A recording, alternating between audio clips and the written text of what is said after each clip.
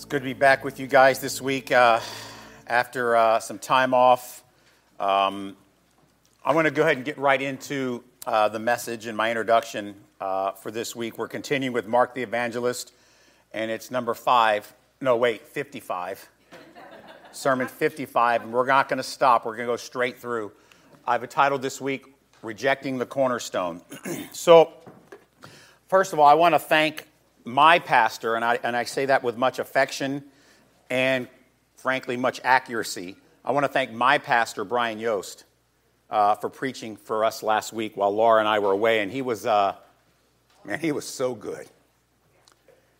I was in tears a little bit just watching him. Laura and I were watching. I told him it'd been a kind of a tough 8 months for Grace Life, especially for those in our congregation who are high risk of COVID and those our precious families who have kids. And I thought when I told him that, I just said, just preach whatever you want, but that's kind of where we are. And I thought Brian did a masterful job reminding us why Grace Life is the kind of church it is, the kind of church we are. He reminded us about our foundation. And it's good occasionally to be reminded, is it not, about your foundation, especially when times get tough. It's important to be reminded how solid your foundation is. And Brian reminded us about our core values of being mobile, organic, biblical, and generous, and how they resonate with him. He talked about our unique structure, our biblical foundation, the things that make this church unique. We have our struggles for sure. My question is, have you ever taken time to evaluate your own foundations? Some of you aren't going to like this sermon. There's not a whole lot of wiggle room. It's a little bit in your face, and it's going to be some challenging things that we're going to say. But some of us need to analyze and look at our own foundations in our families, our finances, our businesses or our place of employment, what we do for a living, and we especially need to evaluate our foundations when it comes to our faith and our connection with Jesus. Is it possible that you are a little bit deceived and you think you have chosen the correct foundations and you think you might be solid, but in reality you might very well be on ominous, shifting sand that's right under your feet? Sometimes the foundations we choose can look great, but cracks form. So with that in mind, let's read the passage this week from Mark chapter 12, verse 1 through 12. It's a little bit longer of a passage, but it is a full teaching pericope that all stays together. Here's what Mark says. And he began to speak to them in parables. He's speaking to the Pharisees in the temple. He says, a man planted a vineyard and put a fence around it and dug a pit for the winepress and built a tower and leased it to tenants and went into another country. And when the season came, he sent a servant to the tenants to get from them some of the fruit of the vineyard. And they took the servant and beat him and sent him away empty-handed. And again, the landlord sent to them another servant, and they struck him on the head and treated him shamefully. And then he sent another, and him they killed. And so with many others. This is a recurring thing happening on and on. Some they beat, some they killed. He had still one other, a beloved son. He finally sent his son to them, saying, they will surely respect my son. But the tenants, the farmers, said to one another, this is the heir. Come, let us kill him, and then the inheritance will be ours. And they took him and killed him and threw him out of the vineyard. What will the owner of the vineyard do? He will come and destroy the tenants and give the vineyard to others. Have you not read the scripture? The stone the builders rejected has become the cornerstone, another word for foundation. This was the Lord's doing, and it is a marvelous thing in our eyes. And they were seeking to arrest Jesus, but they feared the people, for they perceived that he had told the parable against them. So they left him and went away. So we do each passage each week. We break down the historical, the theological, and the personal. There's a lot here in the historical this week, so bear with me. First, I want you to understand we're going to be talking about vineyards and farmers in just a minute, but I want to set the fact that what's happening here is Jesus is showing a huge public disrespect to the religious elite. It's still what we have called Confrontation Wednesday, right? You had Palm Monday, and then you had Temple Tuesday, and now this is Confrontation Wednesday. It's a continuation of this tense face-off between Jesus and the Pharisees. They have wanted to be rid of Jesus for quite some time. For 3 years now, they've looked for a way to get him out of the picture. But now, that desire to get him out of the picture is also filled with fear, and now they're desperate to do it, to somehow disrupt his ministry. And Jesus has gone far beyond interrupting their temple tradition like he did on Tuesday when he cleansed it and said this will be a house of prayer. He's now taking full aim at their reputation. He's destroying their temple business, and he is robbing them of what they treasure most, their power. He is more popular than them, and now he is about to condemn them directly in public in their very own temple that they have spent so much time and energy renovating and rebuilding. He is ruining, Jesus is. He is ruining Passover for everyone. And they know that they are becoming helpless to stop him because of his immense popularity in the temple that day. You remember the last time I preached. He was preaching everywhere, and big crowds were gathering everywhere he went in the temple. This big 2 or 3 or 4 acre compound. Everywhere he goes, they're following. And remember, Jesus had refused to answer their question. They said, by whose authority are you saying and teaching these things? And he said, I don't have to answer you. I'm the authority. And after that, he launches into this scathing parable about the vineyard and the tenant farmers. You ever been shocked, embarrassed, when someone calls you out publicly in front of friends? Like they say something that's true, and you're a little bit stunned, and maybe you giggle a little bit. What is this? And then you get quiet, and you start looking around. What are you talking about? You're looking out everybody's eyes to see if they're looking at you? Oh, yeah, they're looking at you. And then you get quiet because you don't know what to say. That's them right here. You see, all eyes are on you. Maybe you grin a little bit, you laugh, an awkward, uncomfortable smile, and it's mortifying. That's what's about to happen as he teaches this parable about a landlord, his vineyard, and the evil tenant farmers. Let me explain to you about vineyards in Israel. Israel has many hillsides that are full of rocks. It's a very rocky place. And you couldn't grow crops like grains and all that stuff on these hillsides. The only thing you could use that for is vineyards. So valleys and flatlands where you planted these other things. But a hillside could also, while it has a lot of rocks, it could have very fertile soil under the rocks. So it'd be a great spot for a vineyard, which is a very crucial crop in the first century, right? Because you didn't know how to really sanitize water. They didn't understand the concept of boiling it, so people would get sick. So wine was actually the safest thing to drink. So a vineyard with grapes would be very important. And so grapes became a crucial thing because of that lack of understanding. But it's crucial if you're going to have grapes, you've got to find a good plot of land. You don't want to take up a flatland or a valley for a vineyard because grapes don't really need a lot of land space. They kind of grow up and out. But then the real work begins, turning this little hillside place that has fertile soil, turning it into a productive vineyard is a lot of work. You know, as vines grow up from a stalk and they grow out, so you need less surface area, but you do need soil. So you begin to prepare this rocky hillside. You got to remove literally tons of rocks. And you cut out this terrace in the hillside, and you maybe flatten it a little bit like a step kind of a thing, so you can work it safely. Then you take those rocks that you just moved, and you perhaps build a wall around your terrace, around your vineyard, and then maybe even a moat to keep out animals and maybe unwanted people, to protect the crops. Then you build a structure in the middle that you use, a wine press that you use to crush the grapes and produce the wine that you would sell. Now, this process is not a month or so. It could take 2, 3, sometimes even 4 years before a plot of land is turned into a vineyard that can produce fruit that the landlord can expect a return on.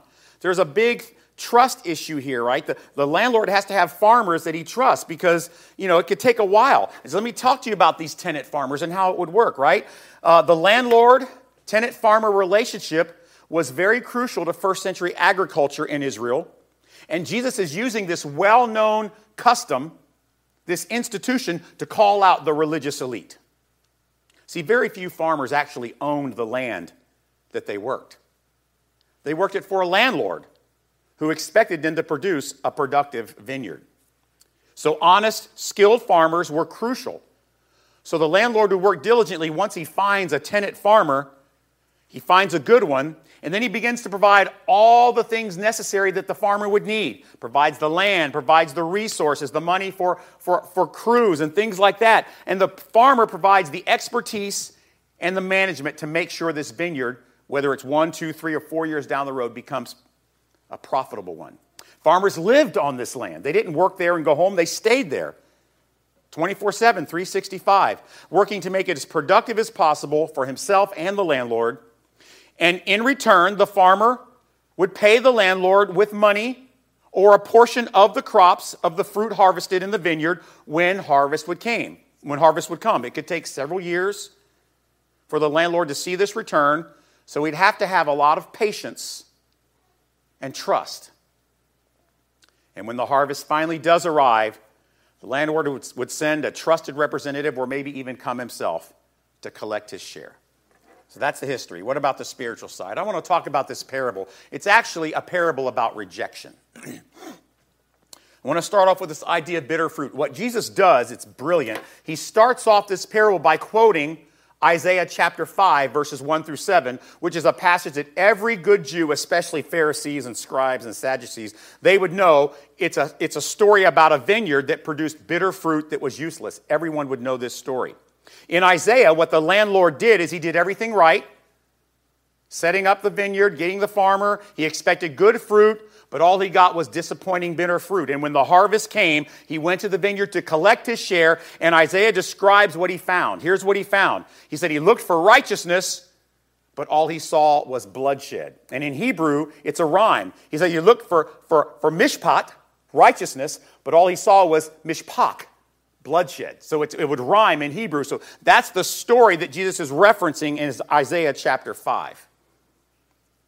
It's a stunning, embarrassing public indictment about who these religious zealots really are. And this passage would make it very clear to all in earshot, which, by the way, is probably thousands. Everyone knows who is in the parable and what Jesus is teaching. So let me just break it down for you. The landlord, obviously, is a picture of God the Father, Jesus, Jehovah. The vineyard is the kingdom of heaven, the temple, Israel.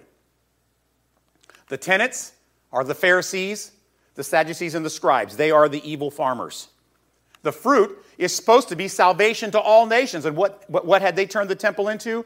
A place where Gentiles were not welcome. That's the fruit that he expects. The fruit that is bitter is nobody's getting salvation. Who are the servants? They are the rejected prophets, Isaiah, Ezekiel, Malachi, all throughout the Old Testament. And it is also JTB, John the Baptist. These are the servants, the prophets that have been rejected. Many of them were killed, ending with the greatest prophet of all. Jesus says none is greater than John the Baptist. They reject them all, killing many of them, just like the servants in the parable. But then there's the final messenger, which is the Father's Son, Jesus. So that's the parable. I want to talk about this relentless landlord. See, these tenants intended to make the vineyard their own. They were going to steal it. They had no regard for the will of the landlord. The landlord sent messenger after messenger to the farmers, and they were ignored, mocked, beaten, and many of them were killed. But he was relentless. He kept sending them. He wanted to collect his harvest. Nothing was going to hinder him collecting his harvest. All the Father will give to me will come to me. No man can pluck them out of my hand. See, this is a picture of how relentless God is in coming after us. His harvest. He will do anything, send anyone necessary. So the landlord sends his only son. Surely they will honor my son. And when they do, even though they have rejected and killed my servants and done all these things, even though they are doing all that, I will still forgive them. They will be reconciled to me. Everything will be fine. Because certainly they won't reject my son. That would be like rejecting me, and they would never do that. But there is a rejected son in this story. The evil tenants reject and kill the landlord's son. Another prophecy, by the way, right here, by Jesus, that he knows his death is pending. But this is the first public prediction of his death. It's not just for the disciples, it's for everyone to hear. All the people listening and the Pharisees, the scribes, and the Sadducees. And he is telling those people, those three groups, he knows that they have rejected him and that they will kill him. As a matter of fact, he quotes Psalm 118, verse 22. He says, have you read the scripture? And he's going to quote this verse. Don't you see what's playing out here, guys? God has sent me, but you will reject me, and you will kill me. The stone the builders has rejected, this is from the Old Testament, Psalm 118. The stone the builders has rejected has become the cornerstone. This is the Lord's doing. It is marvelous. He says, you've rejected the cornerstone. What was a cornerstone? It was the foundation and standard upon which a whole building was constructed. Because what the cornerstone would do is it had to be perfect. It had to be perfect in angle, had to be perfect in shape and measurement, and it became what the whole building would be built off of. It was the foundation. The rest of the structure had to conform to the cornerstone, its angles and sizes, or else the structure would be weak, susceptible to collapse. Here's what Jesus is saying. All this work and renovation you've been doing in the temple for the last 60 to 70 years, it's a waste of time. You remove the cornerstone. The only stone worthy of its foundation. Me. And Jesus asked the question, what do you think the owner is going to do to the evil tenants? Everyone knows what's going to happen. He says they'll be destroyed. All they were doing was trying to build the landlord's vineyard the way they wanted, but they rejected the cornerstone. So there's a lot there, right, in the personal and the theological, or the historical and theological. I'm going to go to the personal. I want to talk about our foundation. Cornerstone and foundation, they're synonyms. Just understand that. So this passage is very intimidating for a pastor to preach. It is so rich in imagery and truth. From the vineyard as a picture of the temple and the kingdom of heaven, there's a beautiful picture of the vineyard being given to new tenants, which is the church. Right? There's a whole lot there. And I could spend 2 or 3 hours teaching you all this. So settle in. No, I'm just kidding. This isn't a Sunday school class. This isn't a seminary course. This is a sermon. A sermon isn't just about information, although we try to give you some of that. A sermon should have the goal of bringing conviction, desire for transformation. It should provide inspiration and motivation to live a different life, to see things differently. And that is the goal every time I try to write a sermon. I want something, I know what it's doing in my heart, and I want to figure out the best way to communicate it to you so that you're not just yawning through another church service, that you leave with something that says, okay, I got work to do.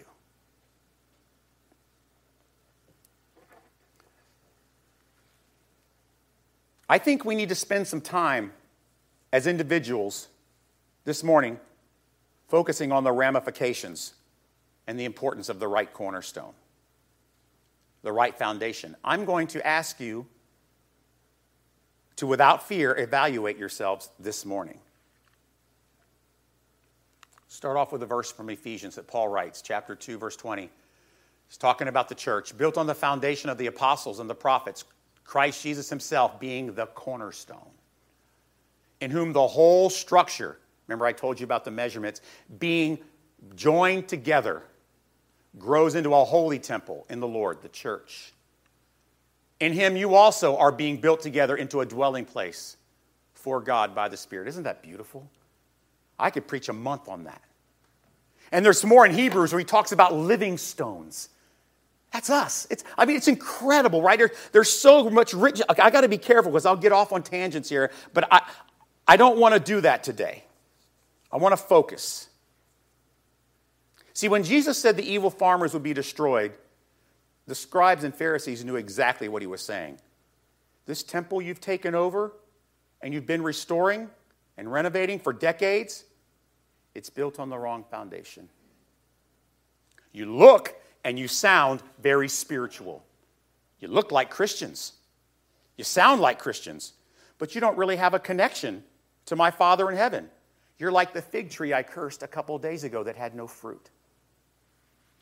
You have rejected me, God's Son, God's cornerstone, God's foundation, the standard and measurement for which His temple is to be built upon.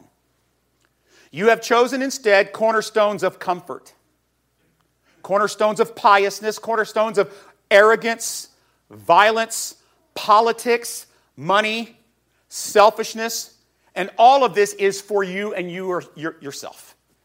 You are evil farmers. And I fear many church people have done the same thing with how we approach our lives and how we approach church itself. Oh, Jesus might be a stone in our life somewhere, in our temple, somewhere in our thoughts, somewhere in our philosophy. He has an influence, but is he really the foundation? The actual corner? We look good. We say the right things. We do church things. But very little of some of what we do in church is really about the kingdom. It's about what we want, what we desire, what we need, just like it was for the Pharisees, the Sadducees, and the scribes. But the fact of the matter is, there is only one worthy cornerstone. Some people, even people that are in the church, maybe not part of the church, but in the church, if you understand what I'm saying, some people spend their lifetimes either fully rejecting the only true cornerstone, or even more dangerously, setting him in the wrong place. Guys, Jesus isn't a slogan, some figurehead, a necklace with a cross. He isn't a symbol to be acknowledged on Sunday but ignored for the most part, Monday through Saturday. Because whether you wholly reject him or put him in the wrong space, both are actually rejections. You cannot reject this cornerstone. He must be, Jesus, our full, singular foundation in everything we do. He is not for looks. He is not a fashion statement. He is not a political statement. He is the full standard, the only measure, the only foundation that will provide us with an eternal connection to our Heavenly Father. As a matter of fact, Jesus says in Matthew 7, 21 to 24, he uses a great parable. He warned people about those who would say, Lord, haven't we done many great things in your name? We know you. But they really don't. People who talk a good game. They look like Jesus is a cornerstone, but really isn't. Haven't we done many great works? But their foundations, even though they appear spiritual, are comfort, safety. And don't take this the wrong way, because family is important, but sometimes their foundation is family, or money, or ambition, or lust, or dysfunctional relationships, or maybe even addiction. Could be many number of things. See, church, it is not just enough to look or sound like Jesus is your cornerstone.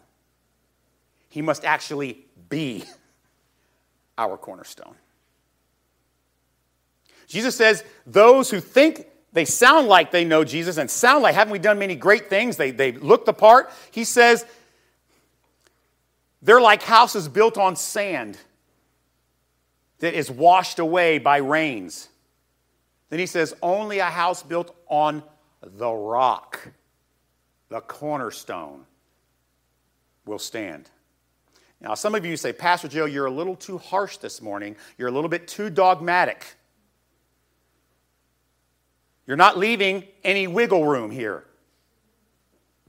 Let me ask you, how much wiggle room did Jesus leave when he was talking to the religious people in the temple that day? Was there much? Even a centimeter?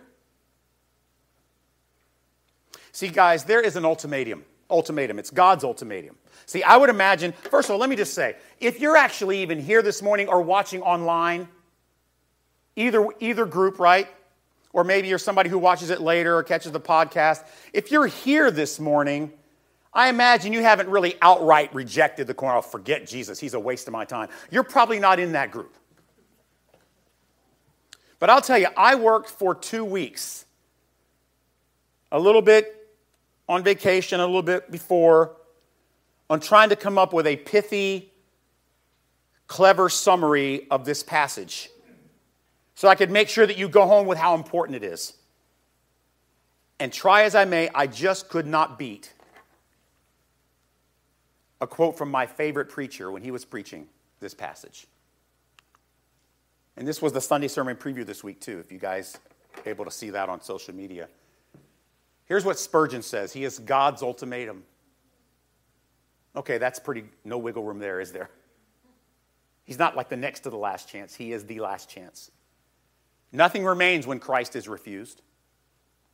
Heaven contains no further messenger. Rejecting Christ, you reject all. And shut against yourself the only possible door of hope. Well, now that's politically incorrect. Let me further clarify this for you in case you think I did leave a little bit of space. Jesus cannot be your partial cornerstone. That's rejection. He's all or nothing. That is our only hope. And your foundation, whether or not Jesus is in the right place or is your foundation at all, your foundation is revealed by your commitment of your time, your talent, and your treasure to the kingdom of heaven. Whether, like the Pharisees, you focus on what it is you can get from the church instead of what you can sacrifice for it. The fact of the matter is, the chief cornerstone, listen carefully, when it comes to constructing and building your life, the chief cornerstone is not a remodel to a structure that already exists. It's not an additional room to add on because you need a little more space for Jesus. No, when Jesus becomes your cornerstone, he demands, requires a complete rebuild. Because everything has to be built on the right measurement, the right angle, the right truth, the right perspective, the right philosophy. Jesus is not to be, Christian, a painting on a wall in your life. He's not an elf on a shelf. He's not a religious facade.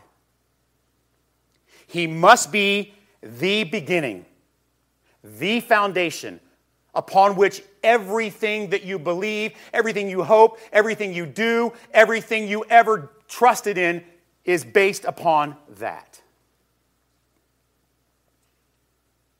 Any other calibration of Jesus in your life,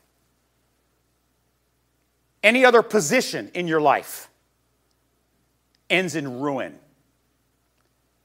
and catastrophe, like it did for the evil farmers. He is the only acceptable cornerstone. The right foundation cannot be something that you get around to someday. That's not who Jesus is. Well, yeah, he is the right foundation, and one day I'm really going to focus on that. Well, then, by definition, he's not your foundation. One day I'll really get my walk with Jesus going. I'll get better. I'll get back to my time in his word and praying and serving other people. I'll get back to that. If you have to say that, then you need a rebuild.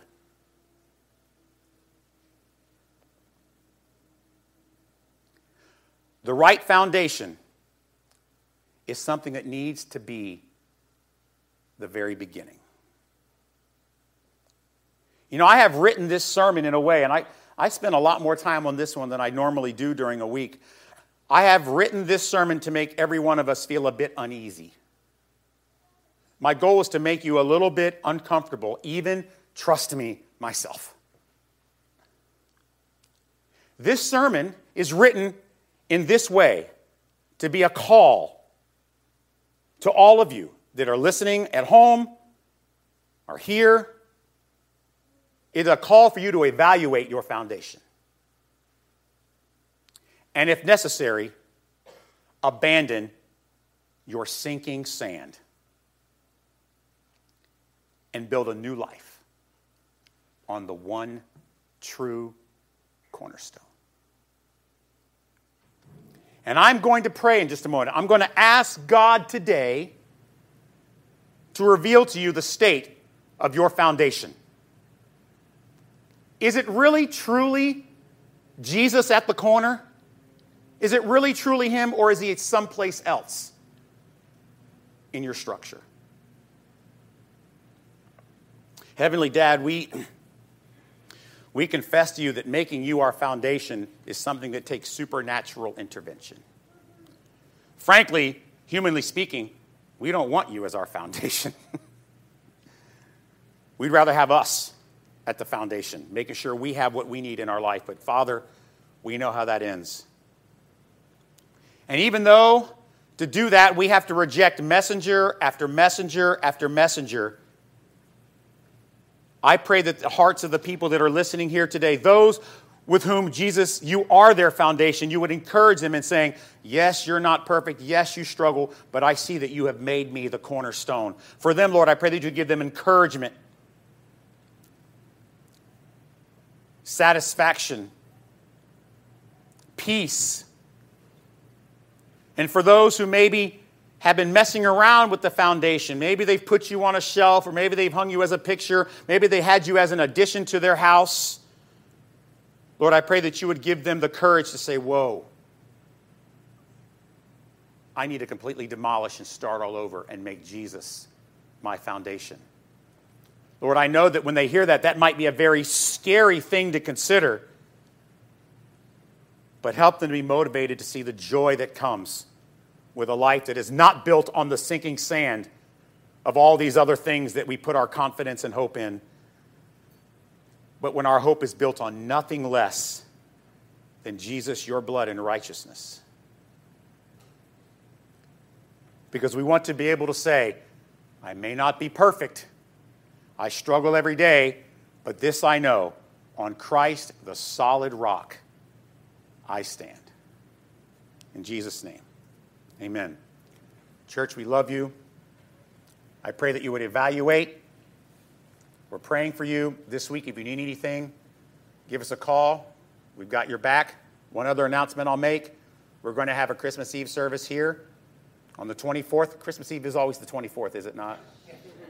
You'll be getting some information, email about that. It'll be a family-friendly service here. We got some really cool, exciting things. It's going to be kind of a combination with Grace Life TV, the things that we did a few months back. It's going to be really cool, and Megan and I are really excited about it. So we love you. Have a great week, and we'll talk to you soon.